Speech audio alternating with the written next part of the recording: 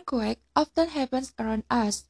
It brings great damage. Earthquake is hard to be predicted and that makes low victims. Actually, there are three kinds of earthquake. These kind of earthquake are commonly based on the vector and geological area where the earthquakes happen. These three kinds of earthquake are tectonic, volcanic, and explosion.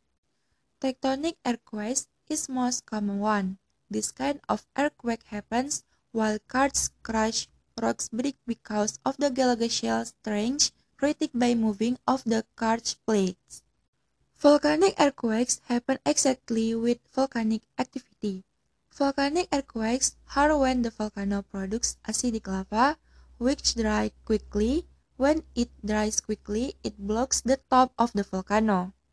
This makes no more magma and escape.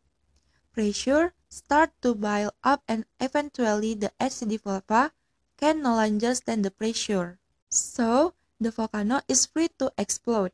The pressure is released so fast that an earthquake is caused. A volcanic earthquake is usually came within 10 to 20 miles of the volcano.